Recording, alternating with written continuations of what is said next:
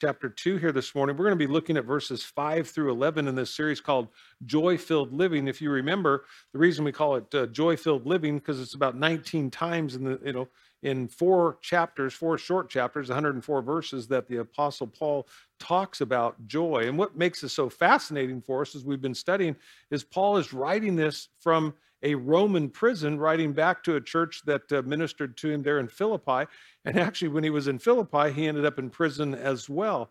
And if you recall, they don't have government programs. So when Paul was imprisoned, he had to rely on the generosity and the gifts of people, and that was the church back in that day. And so he had complete strangers. It's one of the great blessings we have with Together We Can, the people that have no connection to the church whatsoever, but they have need. And to be able to be, God's hands extended to people that have need. There's no greater blessing than to be able to serve and to serve in Jesus' name. And so here's Paul. He's excited about what the church has done for him. He wants to appreciate them. One of the things that the Lord loves and he always blesses is a heart that's grateful. Matter of fact, it's really the thing that marks us as believers, as we are so appreciative and so thankful for God's goodness and his grace in our life, that we want to show that goodness and that grace to other people and demonstrate that thankfulness in our own giving as we minister to meet the needs of others. And so Paul is appreciating that, but he's also writing, it's kind of the focus of today's message. And I titled it, today's message, Race to the Bottom. And the reason I titled it that it was a number of years ago as I started this book that I'm completing on marriage. I was listening to a podcast that was on marriage, and the pastor was talking about a marriage relationship is, in the truest sense, he said, it's a race to the bottom.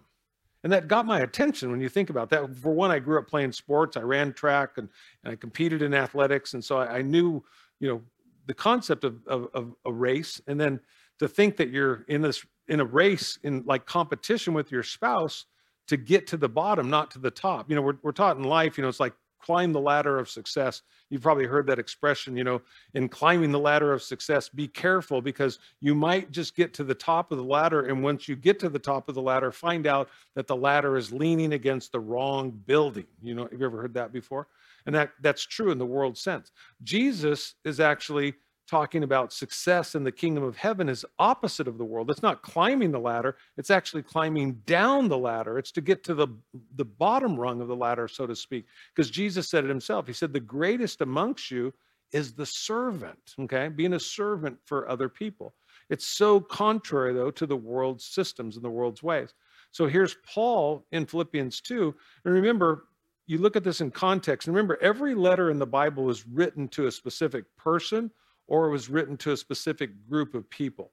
Paul was writing to a church in Philippi, but he was also writing to two women you can read about in chapter 4 that he was bringing up that were in a situation where most likely they were experiencing disunity. There was a problem that had arose between them.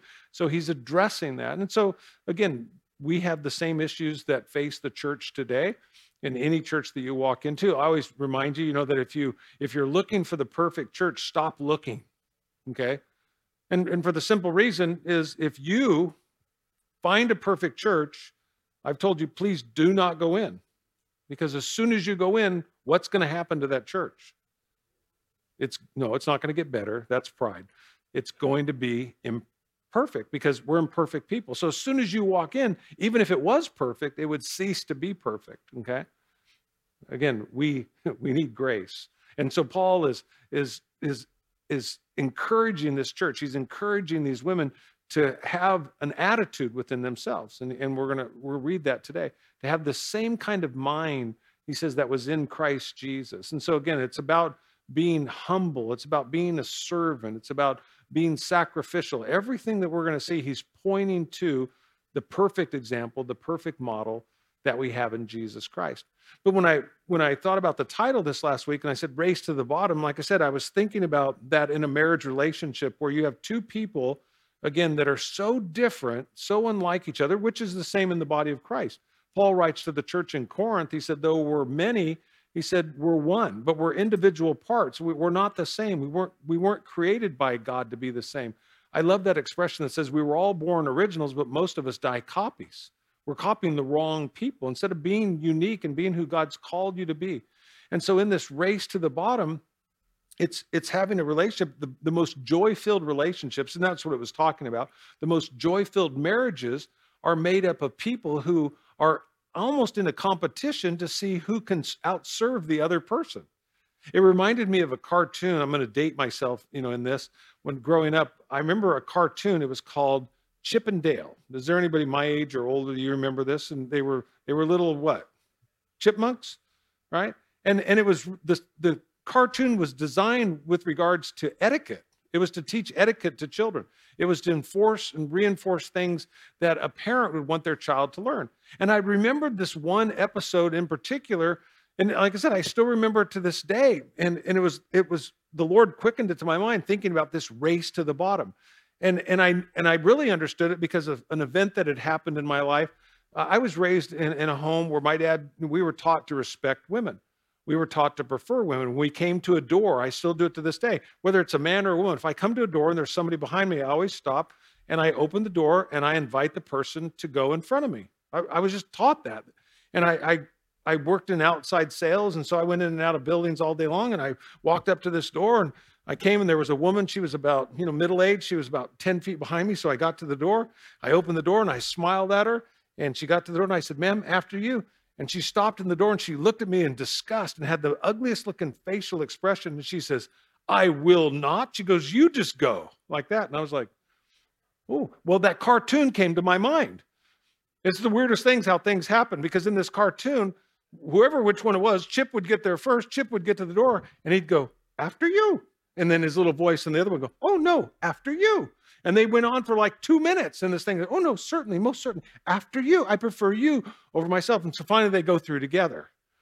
And the Lord had brought that to my mind about this concept in marriage being a race to the bottom, because that's what it's all about in an effective relationship in life. If we're going to truly experience God's joy to the degree that he wants us to experience it, we're going to experience it through probably the most opposite means that we would think. Because most of us think that, if I was going to experience joy, that means I get something, right? And you go, no, even Jesus said it, right? It's better to what? To give than to receive. The greatest joy isn't what we get. Have you ever got something and you thought, if I just get this thing, I'll be so satisfied, I'll be so happy, and you get it and you're miserable? Yeah. And so here's Paul telling us in Philippians chapter 2, pointing to Jesus. Like I said, everything, when you open up your Bible, when you read the Old Testament, everything is pointing to the cross in the New Testament. When you read the New Testament, everything points back to the cross. It's always going to be about the cross, the focus of what God has done for us. But if you're going to understand truly what God did for you, it's critical that you understand who he is. Because a lot of times what happens is, when we don't understand who God is, we don't understand what he's done for us. And we get into a relationship with God where we think God wants something from us that he's never required from us, because we misunderstand who he is. And so what Paul is doing and wanting these women to understand with regard to unity, before you understand what Christ has done for you, is to understand who he is. And that's what he begins with here. And it has such an impact upon our lives. We'll read it together. We'll pick it up in verse 5. He says this. He says, "Let this mind be in you, which was also in Christ Jesus, who being in the form of God, did not consider it robbery to be equal with God, but made himself of no reputation, taking the form of a bondservant and coming in the likeness of men. And being found in the appearance as a man, he humbled himself and became obedient to the point of death, even the death of the cross. Therefore, God also has highly exalted him and given him the name which is above every name, that at the name of Jesus, every knee should bow, of those in heaven and those on the earth and those under the earth, and that that every tongue should confess that Jesus Christ is Lord, to the glory of God the Father." I want to take a moment there and let's just pray. Let's pray real quick. Father, as we read these words here, I pray that, Lord, they would sink deep within our heart, that they wouldn't just be words that sometimes we can just gloss over them, but Lord, these would be living words that would impact our life. They would bring us greater joy, because Lord, We have a choice today, just like the Apostle Paul would speak to the church at Philippi. Lord, you're speaking, Lord, to the church here in Bakersfield. We have a choice to make. Will we have the same mind of Christ today? When Paul says, let this mind be in you, Lord, we recognize they had a choice to let that mind be in them. Or, Lord, they could be selfish, or they could be sacrificial, they could be humble, or they could be prideful. Lord, we recognize that. And I pray for myself, for us today, that, Lord, we'd choose the right things, Lord, today. That we'd choose, Lord, to follow you. It doesn't make life easy, but, Lord, it definitely makes it joyful. And so I pray for every heart, every home today, that, Lord, you would fill us, Lord, afresh with all that we have need of, that our joy would be complete in Jesus as we pray in your name. Amen. Paul, like I said, he gives us the principle, of the foundation of the Christian faith in verses 3 and 4. And then today what we're seeing is he gives us the example of that. The principle would be this. He says, let nothing be done, in verse 3, through selfish ambition or conceit, but in lowliness of mind, let each esteem others better than himself. He said, let each of you look out not only for his own interest, but also the interest of others. And remember, he's writing to a church. He's writing specifically about two women who are in the middle of some issue that's created disunity amongst themselves and amongst the church here. And so Paul is going, hey, you know what? You want to fix this? You want things to be right? You've got to get, I tell you all the time, keep Jesus between you and everything else. Make Jesus the main thing. Jesus is the main thing, and keep him the main thing in your life. And so he gives us, as an example of what really humbleness is and what humility is, what sacrifice is and what service is. He points us, as the exact word will demonstrate to us, he points us to the ultimate example, and that's Jesus Christ himself. And again, and these are some of probably the most profound, some of the most powerful words that really encapsulate, who Jesus is and what he's done for us in a way that, like I said, when you get it, it's kind of an aha moment for you, because you'll understand why Jesus is so highly exalted and why he's given a name that is above every other name. And when I study this, and I teach it, a lot of times people go, I didn't know that, because again, there's so much teaching especially from the cults that are out there. We think about particularly in our time is Mormonism and Jehovah Witness. If they ever come to your door, these passages of scripture with regard to the deity of Jesus Christ, that Jesus is completely God. He's 100% God, but he's 100% man as well. That becomes so confusing, in the world today. But yet it's not confusing if you just simply read the text of scripture. If you read your Bible and you understand what God is saying just in the simple text that you're reading. You can't read the gospel account. You can't read the Bible and not understand in the simplest way that Jesus is who he claimed to be, that he's God. And that's what the Apostle Paul is pointing us back to here. And again, if you're going to understand, though, like I said, what Jesus came to do and what he's done for you, you have to understand who he is. That's the great challenge. I point you back to, Matthew chapter 16. It was an interesting point that Jesus was making here, because it's the same question that he's asking today.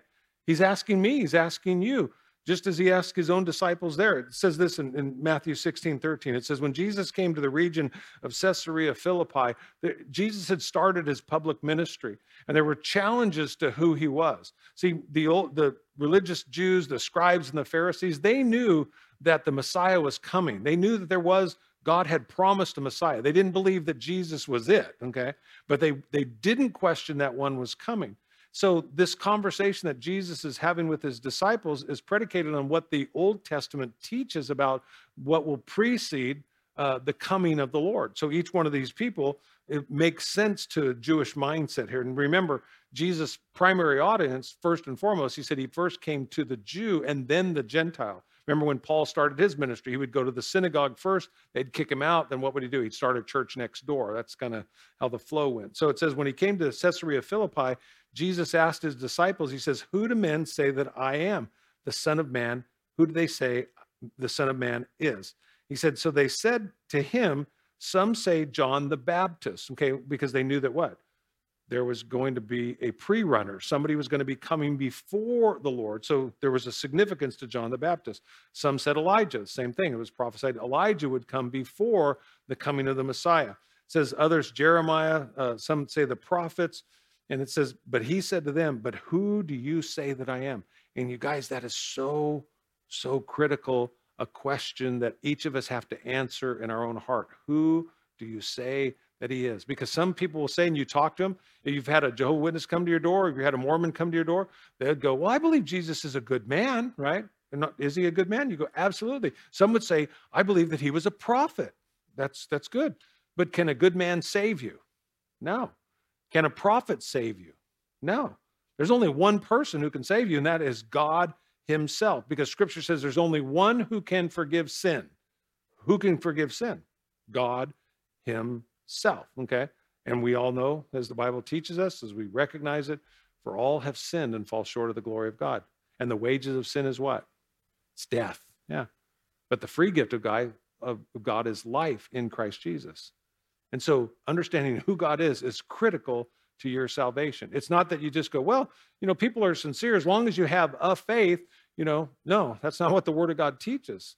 And again, it's not trying to be confrontational in a negative way, but it's willing to be confrontational in a positive way to what? To save someone's life. And so Simon Peter in verse 16, he answers Jesus and he says, you are the Christ. Well, what does Christ mean? Messiah, the promised one. So he's making a connection here that Jesus that's not just his name, that's who he is. That's what he came to do. You are the Christ. You are the Messiah. You are the promised one. He said, the Son of the living God. Well, what did that communicate? The Son of the living God was to say that he was equal to God. Okay, so it wasn't somebody go, oh, he's the Son of God. Well, if he's God's Son, he's God. So, you'll talk to, whether it's a Mormon, Jehovah's Witness, you'll talk to other faiths, and they'll say, well, Jesus never claimed to be God. No, you go, but he actually did, all throughout Scripture. Like I said, I'll cover some of these today with you, because it's important, because you have to understand, who have you and I put our faith in? Because if it's not in God himself, then we, as Paul would write to the church at Corinth, because if Jesus isn't who he claimed to be, he said, and he died and he did not rise again as he declared, he said, then we of all people are to be most pitied, because we have believed a lie. We should just stop today. You should quit coming to church. You should just go out and eat, drink, and be merry. He says, for tomorrow you surely die. But we don't, because why? Because we have a hope. We have a living hope in Jesus Christ. So he says, you are the Christ, the Son of the living God. And it says in verse 17, Jesus answered and said to them, blessed are you, Simon Bar-Jonah, for flesh and blood has not revealed this to you, but my Father who's in heaven. See, would you agree that people underestimate Jesus? They go, yeah, he's a good guy. Like, he's a good man. He's even a messenger, from God. But those descriptions fall terribly short in describing who he is. The Christ, he's the promised Messiah, the Savior of the world, the Son of the living God, which is a claim to his deity. Like I said, the Mormons, they believe that Jesus was what? That he was a created being, okay? So he's not God. Well, they actually believe in a sense, because if you want to, I can encapsulate Mormonism in this sentence, to show you how far it is from the truth. See, when people say, well, it doesn't matter what you believe, it's just important that you believe. So let me ask you this. Do you believe this? This is Mormonism. In short, as man is, God once was. So what they're saying is that as we are today, God was once a man. Okay, so we get that. We go, okay. And then they say, so to finish the sentence, as man is, God once was. As God is, man shall be. What is that saying? That Jesus was once a man and became God. We are men and women now, and if our works, if you go through and read all the aspects of Mormonism, if our works are righteous, we too shall become God. Wow. That goes back to the very garden. The enemy hasn't even changed his lie. And you go, so is that true? And you go, no, not at all. Is that a saving truth? And you go, no, that's a damning truth. Their actual belief, if you want to take Mormonism a step further, believes that Jesus and Lucifer are actually spirit brothers. Don't get that in Scripture. And that ultimately, to break it down, is that God the Father, like Jesus, planned better. And so Lucifer, his spirit brother, got jealous and came to earth and tried to mess up his plan. And that's Mormonism in a nutshell. Jehovah's Witness, on the other hand, they believe that Jesus is none other than Michael the archangel in the flesh. And you go, that's not what the scriptures teach. But he's not God. But he's a good man. And again, in their New World Translation, to go back and read John 1:1, our translation, New King James, the original, you think of as God gave it to us, was in the beginning was the Word. The Word was what? With God, and the Word was God. Yeah. Well, they put an article in front of God, the article A. So in the beginning was the Word was with God, and the Word was a God. You go, wow, is that a big difference? And you go, yeah. And there are truths that, like I said, it's like, being off 1 degree will take you, off into oblivion. But that's how the enemy works, a little subtle lie. And so Paul is bringing this correction here. He's bringing this truth, this realization, because if you understand who Jesus is, there's a security in that. There's a hope in that. There's a future in that. You go, why? And you go, because when Jesus hung on that cross and he said, Father, forgive them for they know not what they do. And then ultimately his last words before he says he bowed his head and he breathed his last and he said, Father, into thy hands I commit my spirit. The last words he said were, it is finished. Your salvation and my salvation were secured not because of your good works. You could never do enough good works to make it to heaven. I'm so saddened when I meet people that think good works get them into heaven, because they'll never have the security of what God wants us to have as his children, the security of his love, that what he did on the cross was complete. We can't go all the way into, everything today to look at, one of the reasons Jesus came as a man was, you study the Old Testament, kinsman redeemer, to be a goel. To be a redeemer, you had to be of the like kind. You had to be of the same family, the family of mankind. Jesus had to come in human flesh to save human flesh. He had to come in the likeness of men to save mankind. That's the biggest reason why he came in human form, so that we could be saved. But it wasn't because of what you and I have done. Actually, what you and I have done caused him to have to go to the cross.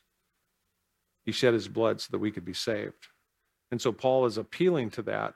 Here's people in the church that are now suffering from disunity, is in a sense he's saying, the best thing that we can do is let this mind be in you. It's like, get your eyes off yourself.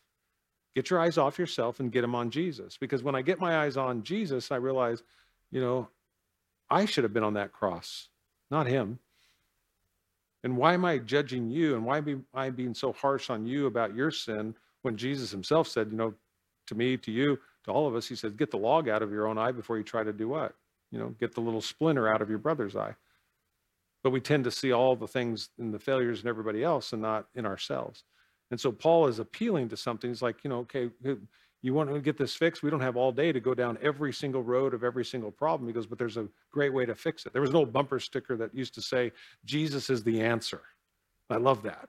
Because really, you go, well, then people would go, what's the question? You go, doesn't matter. Jesus is the answer.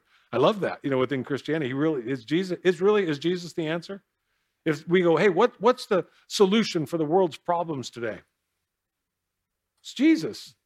Victor and I were just talking about this before service, just praying for, our government. You remind, our commander-in-chief that, hey, you know what? This country was founded on a Judeo-Christian ethic. Man, we need to get Bibles back into the hands of people. We need to help people come to a place where they understand the love of God and the hope that we have in God, that God can heal. Again, we can vote for all kinds of things, but his word says, if my people who are called by my name would humble themselves and pray and seek my face and turn from their wicked ways, he goes, then would I hear from heaven and do what? Heal their land.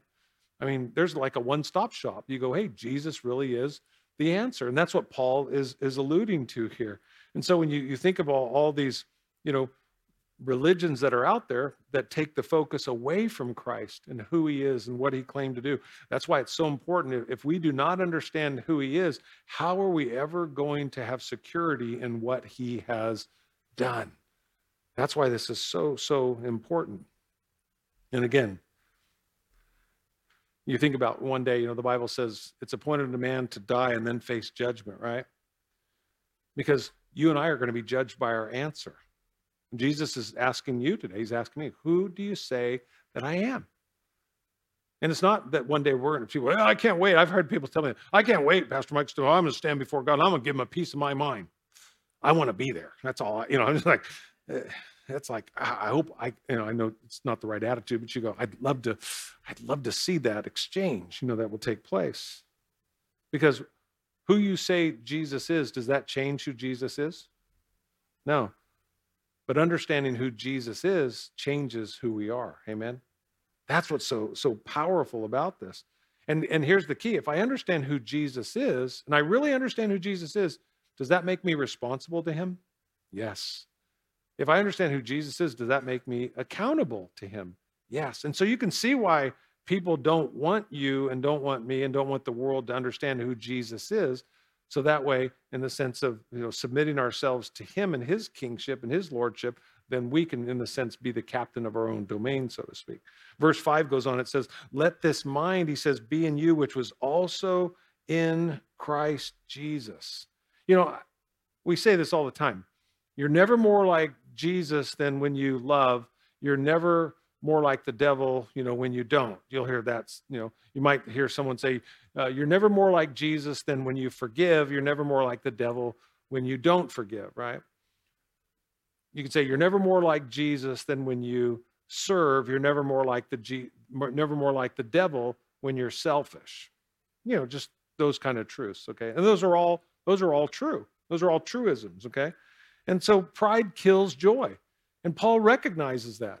Pride will 100% of the time kill the joy in your life. Because again, we feel like we're entitled to something. And Jesus, you think about, we have a whole generation of entitlement, victimization here. And you just don't see that, in our relationship with the Lord. And so Paul is going, hey, don't focus on culture. Don't focus on society. Don't focus on yourself. Focus on Jesus. Focus on the cross. And so here's Paul reminding us, that Jesus, and why? Because he's God. He isn't just a good man.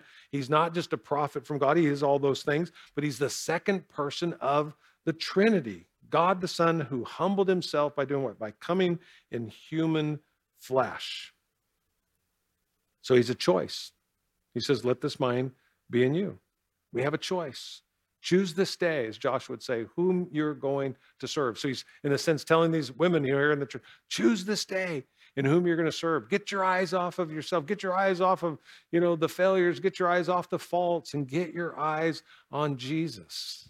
And what a difference it'll make. Verse 6 goes on, it says, who being in the form of God did not consider it robbery to be equal with God. And I love this as you break these words down in the Greek language. It becomes so rich here because he's describing for us the pre-incarnate existence before Jesus was born in Bethlehem, right? So he's pointing out that Jesus is eternal God. That word being there in the Greek, it describes the part of man that's unchanging and remains the same. So that's what Paul is reminding us here. He's saying that, Jesus' divine nature didn't cease when he came in human flesh. Jesus points to this. So when people say, well, Jesus never said that he was God. He never claimed to be God. And you go, no, he did. Let me give you a few passages of scripture. You might want to write these down. John 10:30. Jesus said what? He said, I and my Father are what? One in essence. John 14:9. Remember, Philip, Philip's going, let me just say this. Have you ever asked God to do something to prove that he's real in your life? You don't have to raise your hand. We probably all have. I remember, as a kid going, Lord, if you're real, just turn the light on and turn it off. I'm laying in bed at night, Lord, just flick the light one time. If you just flick the light, I'll know that you're real. And did he do it? No. You know why?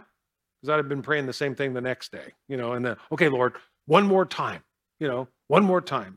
If Jesus coming, living, dying, rising again, Jesus said, if that's not enough, nothing will be enough. That's what the writer of Hebrews reminds us. There's nobody coming behind him. Jesus is either it or there's nothing, okay?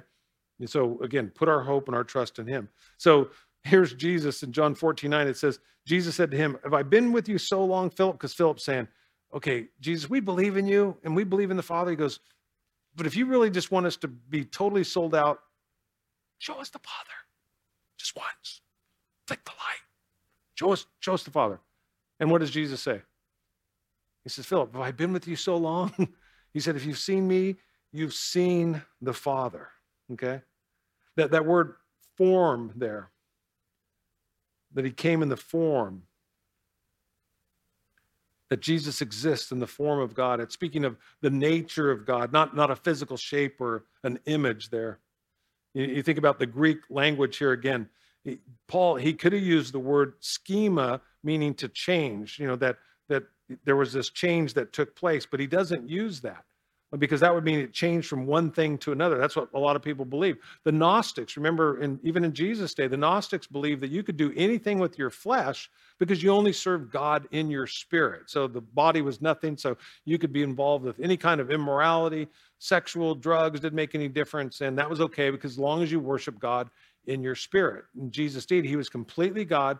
He was completely man, 100% God, 100% man, no failure, no sin in it. So Paul doesn't use the word schema there. He uses the word morphe. It's where we get the word metamorphosis. There was a transformation that took place, but that change was only on the outside, meaning that he added humanity to his deity, okay? He never ceased being God. He was always God. Have you ever met someone who was either in an accident or had some kind of disease and maybe had to have a limb amputated or they were disfigured, and people would tell them, they go, it's okay. Who you are on the outside isn't who you are on the inside. You're still you, right? You still have your personality, and thank God for that. You think about, John was teaching in Proverbs, the Proverbs wife. What does it tell us about her? This woman who it says, beauty is in vain, right? But a woman who what? Fears the Lord. She shall be what? Praised. It's the inside out. Peter reminds us the same thing. Don't just worry about adorning your outside. There's nothing wrong with adorning your outside. That's totally fine. He didn't say that. He just said, but don't just merely worry about the outside, but worry about what? The inner person, the hidden person of the heart. And that applies to both men and women. Okay?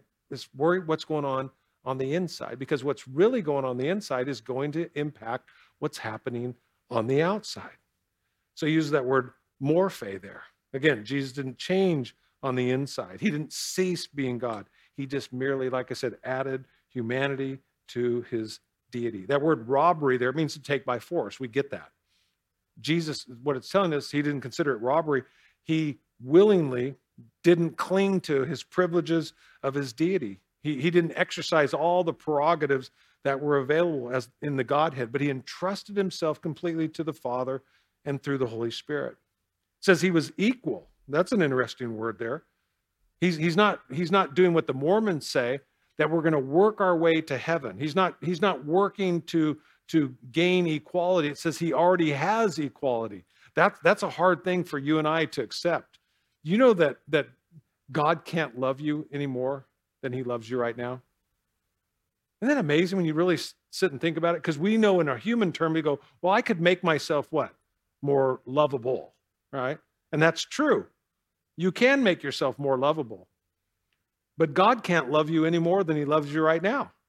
He loves you to the hilt. He loves you to the fullest degree. And he wants us to understand that, because that's how, when we understand who he is, then we can understand what he does and how complete he is, how perfect in all of his ways. You think about that, to think that, God would speak through Jeremiah and say, I've never had a bad thought about you. I know the thoughts I think towards you. By a show of hands, how many have ever had a bad thought in their life? Okay, is there a few of us? Okay. Here you go. And what does God say? I know the thoughts I think towards you. They're good. You go, only God could do that. And you go, that's right. That's right.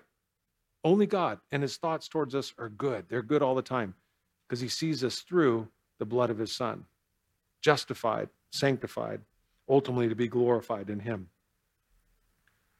Like I said, some will say that, Jesus never said that he was God. Well, he says he doesn't regard equality a thing to be grasped, right? Remember there in Matthew chapter 9, it's one of my favorite stories in the New Testament about Jesus doing a healing. There's two of them that I really like. This one is where these guys, they cut a hole in the roof. Jesus is inside, and it's really crowded, and they can't get in. They got a friend who's paralyzed, who's crippled. And so they get up on the roof, You got to love this about guys. So they cut a hole in the roof and they lower this guy down. You can just picture that, like somebody coming down through the ceiling in a Bible study, right? And there's the guy's there and he's going like this down the thing and they lower him right and he's swinging like right in front of Jesus. You just picture this. And Jesus is like, wow, this is awesome. And he looks and you've got in every church service, every church that gathers, there's always somebody who's a skeptic. There's always somebody who's a non-believer. There's always somebody who's looking to be critical as opposed to accept and to believe. They're looking for what can we find wrong. They're looking for the fault that they can find, right? It's in every crowd. It's in every church. It was even when Jesus was teaching, they were called Pharisees and Sadducees and scribes. So they're sitting in the back of the room. That doesn't mean anything about you guys that are sitting in the back. I just don't want, maybe Robert, I want you to know, Robert, I'm looking at you. No. So the scribes and the Pharisees, they're sitting in the back and they're doing what? They're waiting for Jesus to trip up. They're waiting for him to slip up. They're waiting for him to say anything that they can hold against him. And guess what he's going to do? He's going to give it to them.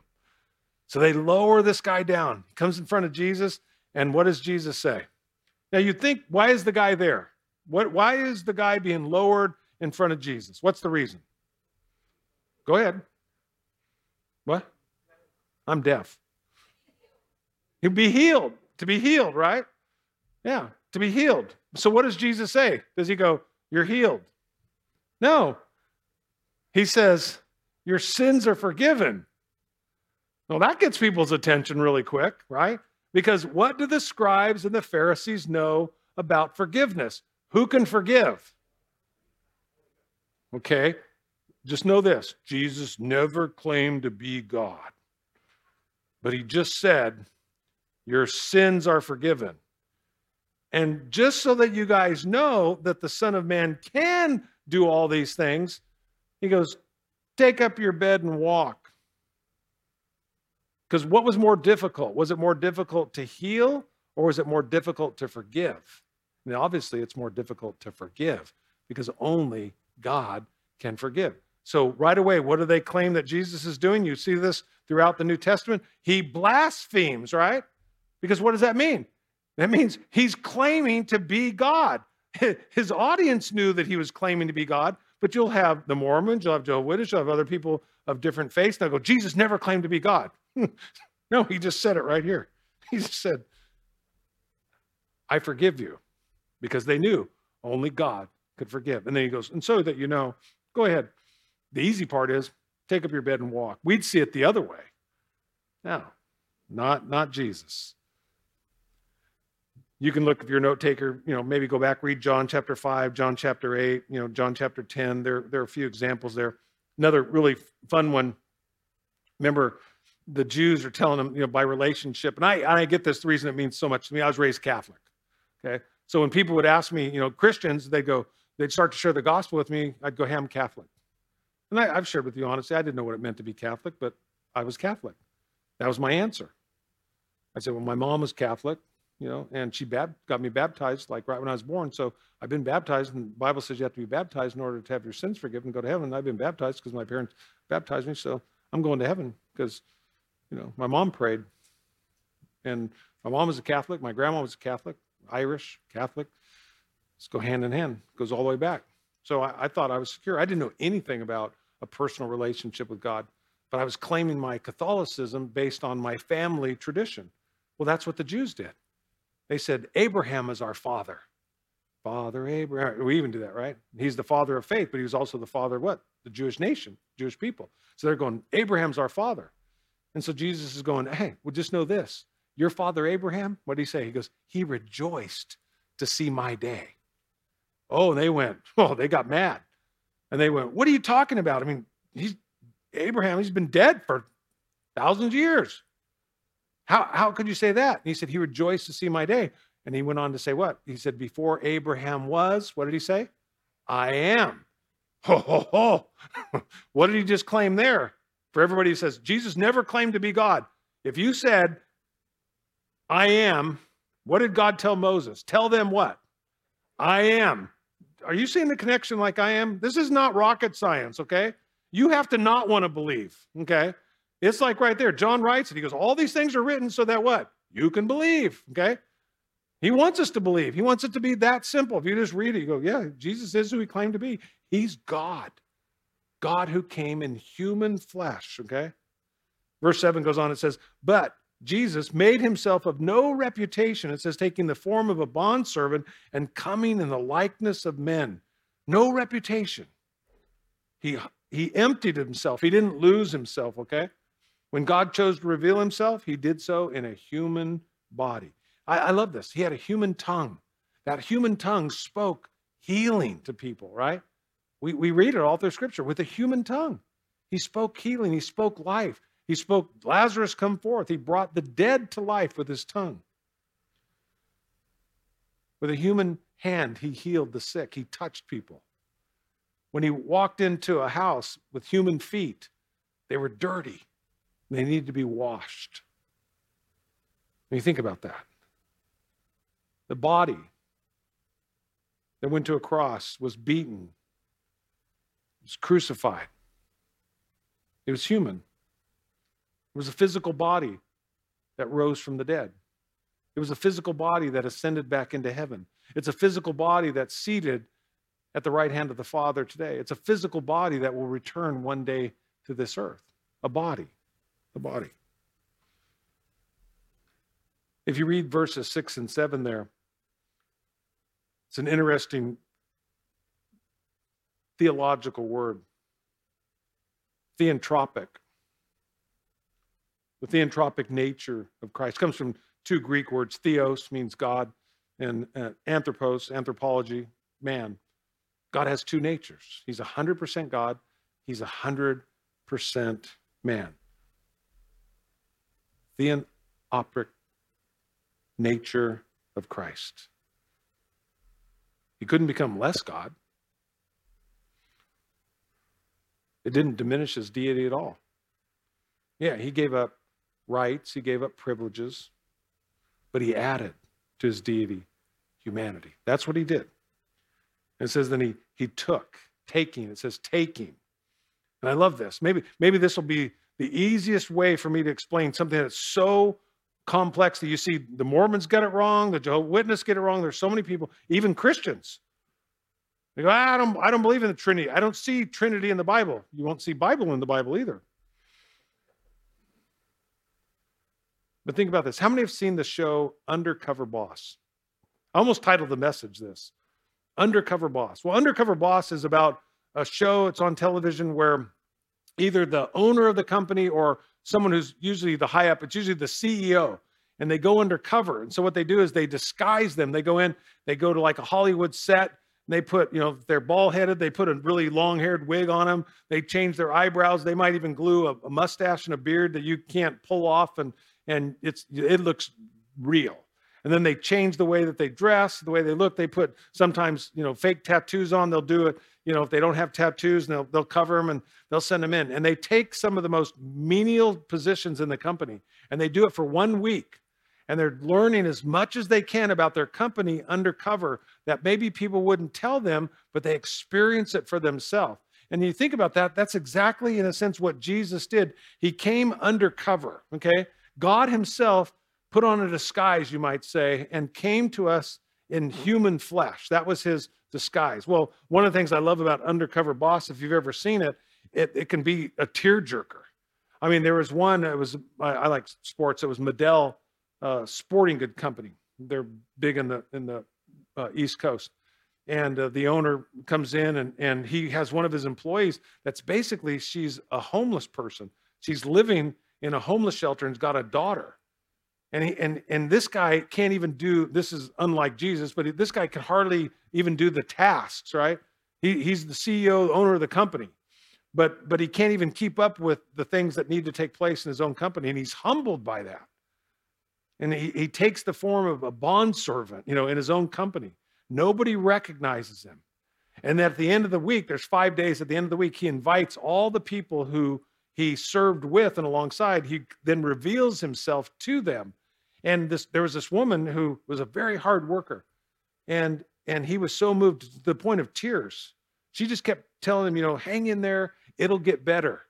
And here was a woman who was basically homeless with a child.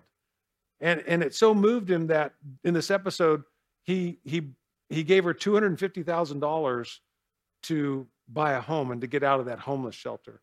And it's one of these things where then people, they look at it and they go, oh my gosh, they go, I didn't know that you were the owner. Because it seems so unlikely. You go that, well, I mean, what would the owner of the company come? They had one, it was a show like a store like Golden Corral. And the first job that he took was scraping dishes in the back, right? You think it doesn't get any worse than this. And he's washing the dishes. And basically the guy that's the manager then tells him he's going to have to fire him. He's going to fire the owner of the company because he's too slow. And he goes, man, it's just so humbling. But he won everybody over. And that's what wins people over in the show, is that the greatest amongst them became a servant. And he became the servant of all. And there's such a biblical principle in that. And that's exactly what Jesus did. Jesus didn't cease to be God, just like did the owner of the company cease to be the owner of the company when they went undercover. No, they still had it, but they laid it aside for those 5 days. And they did what? They entrusted themselves to the company as a whole. And they learned a great deal. Well, Jesus didn't need to learn anything about the company, but he did come to bless us. He did come to save us. He came to make a difference in our life. And that's one of the good things about that show, is at the end of the show, usually the owners then make an investment into all those people because they hear and they learn about them on a personal basis. And I love that because that's what Jesus is here today. You know that? It's not just that, it's this concept of God. If you open your heart to him, he lives inside of you. He comes by the person of the Holy Spirit to live inside our heart. He speaks to us. He encourages us. He comforts us. He's not afraid to give us a kick in the pants when we need a kick in the pants. But he'll never leave you, and he'll never forsake you. He'll never give up on you. And so here's Paul going, he's reminding the church, he's reminding this woman that, hey, you know what? It's easy to get offended. It's easy to think that, you should have this position and you should have this one and you should get this and you should get this. He goes, but if you want to get things, correct in your life, is get your eyes off yourself and get them on Jesus. And then think about what Jesus did. That's why Jesus said in communion, right? He said, when you take this bread and you take this cup, he said, you do it in what? In remembrance of me. He said, as often as you do this, remember me. Remember what? Remember that I loved you, that I set aside heaven. I mean, he could have stayed in heaven and been worshiped for all eternity without doing anything because he's God. He's subject to no one. But he humbled himself and he took on human flesh and submitted himself to us that he might win us to himself. And Paul is bringing this out. Verse 8, Philippians 2, he goes on and says, and being found in the appearance as a man, he humbled himself and became obedient to the point of death, even the death of the cross. Now you think about this. Angels, they're servants, but right? They're not in the likeness, created in the likeness of men. But Jesus humbled himself to the lowest rung on the ladder, mankind. He took on human flesh. Remember, appearance or likeness, it refers to his outward appearance. And what does Scripture tell us about Jesus' outward appearance? What did Isaiah say? It says that we would look upon him. Would he be beautiful? Would he be handsome? It says no. He wouldn't even attract your attention. And there's a reason for that. Because think about this. If Jesus would have been the best looking guy on the block, like you see a lot of pictures of Jesus where he's blonde haired and blue eyed, he looks like he's a California surfer, right? He's chiseled, you go, that's not what Scripture says that Jesus is. They said, when you looked at Jesus, you would have probably turned away. You wouldn't even have looked at him. You wouldn't have given him a second thought. Because you think about it, you go, because someone, again, if they had this, mystique about them, they had this prestige about them, people, I could see why, people followed him because look at him. I mean, look how good looking he was, because that's the way of the world, right? Isn't that what the world does? We have our icons, right? Oh, I want to be like them. That's the model. That's the person. Oh, we want to be like them. It's the externals, right? That's why Proverbs would remind us, charm is what? Deceitful, and beauty is in vain. But a woman who fears the Lord, she shall be praised. It's what's on the inside. So when he talks about this appearance, don't think for a second that it was going, hey, yeah, he was to do, because that's why people would follow him. So God chose someone who in the outward appearance, nobody would follow. He was so disfigured then ultimately at the cross, he was despised. But on his throne in heaven, Jesus doesn't take orders from anybody. He's enthroned in glory. So to become obedient to the Father's will, what does he have to do? He has to come in human flesh. That's the only way he can accomplish the Father's will. And it says, and he was humbled by taking on human flesh, humbled by being born where? Not in Beverly Hills, but in Bethlehem, in a manger. He was humbled by being born into poverty. He was born by being a child who had to be submissive to his parents. Think about this. Think about this one. The God who created the heavens and the earth. Colossians says, everything that was created what? What was it created? It says it was created by him and for who? And for him. And it says, and nothing that was created exists apart from Jesus, right? But yet he humbled himself. What did he do for an occupation? Anybody know what Jesus did for an occupation? What did he do? What was Jesus' job? Carpenter. Yeah. So what did he do when he was a carpenter? What did he do? What do you think he did? What did he make? Tables? Chairs? See, I think he waited for Joseph to leave. Joseph would walk out of the room and Jesus would go, table. He'd walk over and he'd go, 4 chairs. Why? Because he's God, right? He spoke the word into existence, right? No, but he humbled himself. He had to make it. Can you imagine that? You spoke the world into existence, and now you're sweating in a carpenter's shop. You know how humiliating that would be? It's impossible for us to comprehend it. But I think you can let your mind go there. Think about Jesus. I mean, one of my favorite of all time healings in the Bible. Remember the guy who was born blind from birth? Born blind at birth, meaning he has no eyeballs, okay? Just sockets there, scripture says. He's just got eye sockets. And what does Jesus do? He spits on the ground like only a man would do. Spits on the ground. No, but do you think, what's going on here? What happened in Genesis when God created man? What did he do? He took dirt, right? So you women, understand this. You're not dirt. You were taken as a rib. You are of a higher, more refined material. But men, every one of you, you're a dirt clod. That's nothing. No, just think about that. You were born. But Adam is dirt clod that God speak life into, right? So the Jews knew that because they studied the Bible. They knew the Torah. They knew the first 5 books of the Bible by heart. They knew the law. So they would have known. They understood. And so here's Jesus. He spits on the ground in the mud, in the dirt, picks it up, rolls it in his hand, it says. What is he doing rolling it into his hand? Into a ball. An eyeball. That's so awesome. And he takes that and he sticks it in the guy's eye. Then does it again. Sticks it in his other eye.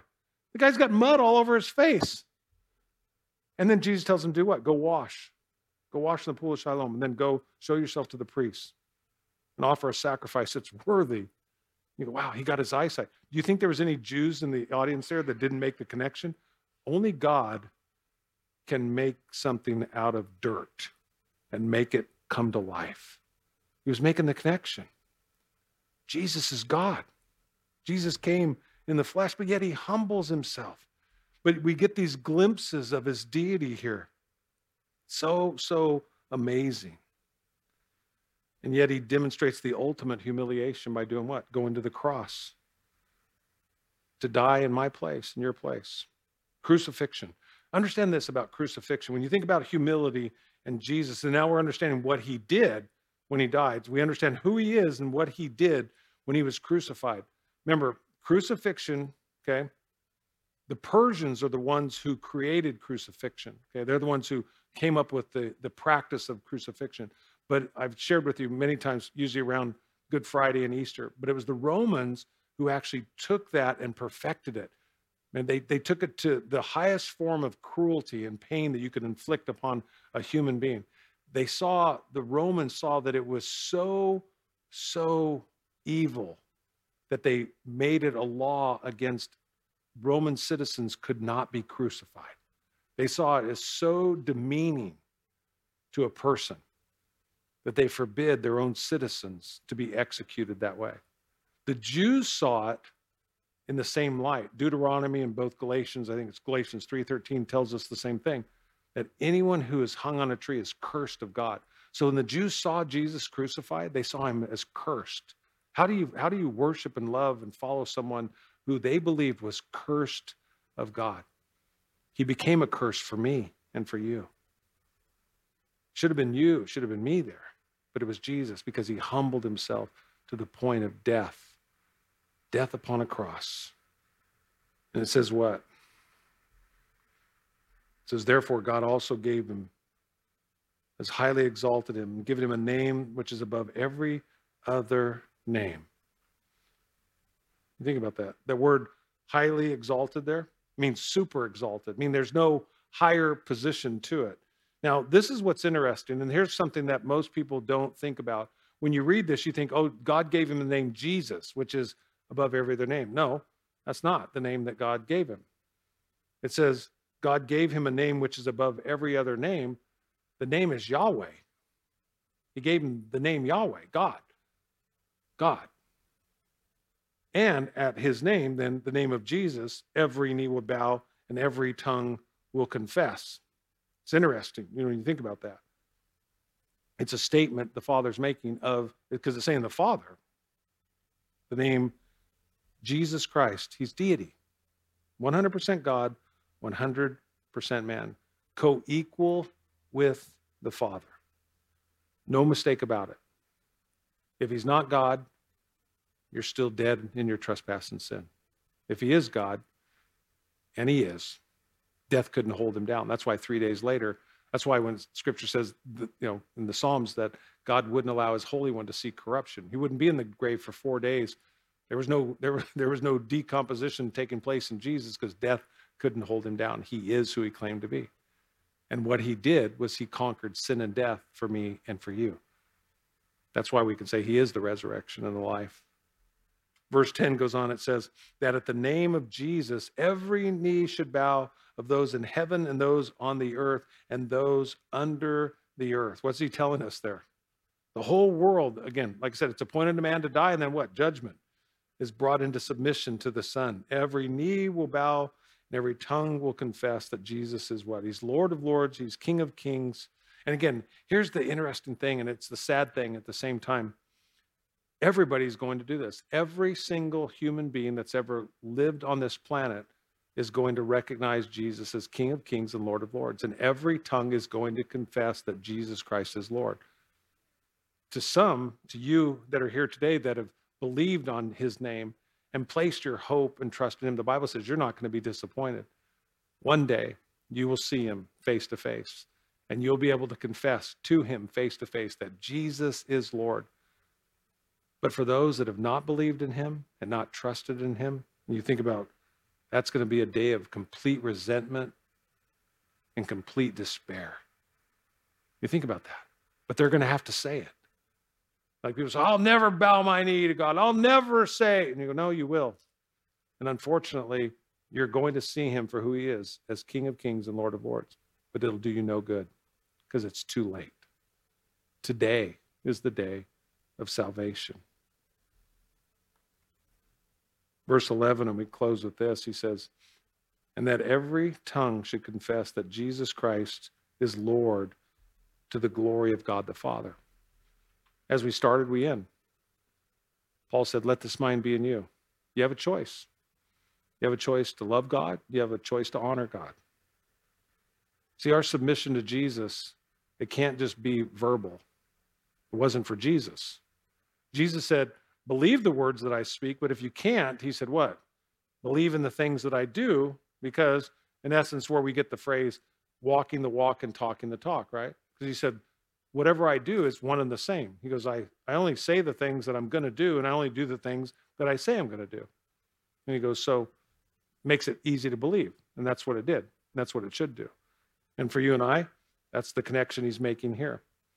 To these women, he's saying, If we're going to be unified, it's not going to be, oh, that we're unified. We're just going to say it. He's going, no, we're going to do it. We're going to demonstrate it in loving submission to one another, in humility before one another, preferring the other better than ourselves. It's a race to the bottom, you guys. That's what he's saying.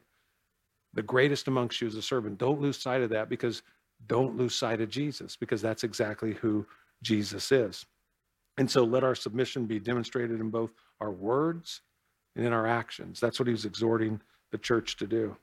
Jesus said this in John 5:23. He says that all should honor the Son just as they honor the Father. It says, he who does not honor the Son does not honor the Father who sent him. So Paul's saying, you know what? The incarnation should be our motivation. It's not who we think we are, it's who Christ is. Jesus should be the motivation for all that we do in this life, is to be pleasing to him. Paul's joy, he declared, was serving Jesus, was doing everything in Jesus' name. And that's where you'll find your joy. It's where I find mine. It's not when I'm selfish. It's not when I do things to please myself. It's when we sacrifice and we give and we serve, looking out for the interest of other people. That's what Paul's reminding these women in the church. Get your eyes off yourself. Get them on Jesus. It reminded me of a song. I'm not going to sing it to you. If I was John Jones, I would, but I'm not, and I'm not going to attempt it. But there was a song came to mind yesterday as I was studying this. It was, remember the song, Make Me Like You? Make me like you, Jesus. It says, make me like you, Lord. Please make me like you. Make me like you, Lord. Please make me like you. You are a servant. Make me one too. And I always love this because the women came in on this part here, and it was the echo, and it said, oh, Lord, I am willing. Do what you must do to make me like you, Lord. Please make me like you. Let's make that our prayer this morning. Lord, make me like you. Do what you must do, Lord, to make me like you. Because isn't that what Paul told the church in Philippians chapter 1? He said, he who has begun this good work in you is faithful to complete it. What's stopping him? It's not Jesus, right? It's me. So Paul's going, Mike, and to you, he's saying, let this mind be in you that was in Christ, and you gotta let it. And maybe there's something today that you're going, man, I gotta let this go. I gotta give this up. Maybe it's a issue with another person in the church. Maybe it's an interpersonal relationship, and you just I gotta get this right, because it's that thing that's robbing me of my ability to get to that lowest rung. And it's my pride. It's not their pride. It's me not wanting to swallow my own. And asking God today, Lord, make me like you, because he modeled it perfectly for us. And that's the best way we get it fixed, is knowing who he is and what he's done. Get your eyes fixed on Jesus. Amen. Let's stand to our feet and we'll pray. Father, we thank you, Lord, for your word. And Lord, it is not just a song, but Lord, it could be the prayer of our heart today. As the song goes on, it says, oh Lord, I am willing, do what you must do to make me like you, Lord. Please make me like you. And Lord, we can't stress that enough today. Thank you, Lord, that you are a servant. And it is our prayer, cry of our heart today. Make us like you. Give us that love, Lord, for you, for one another. Lord, that all the world could see.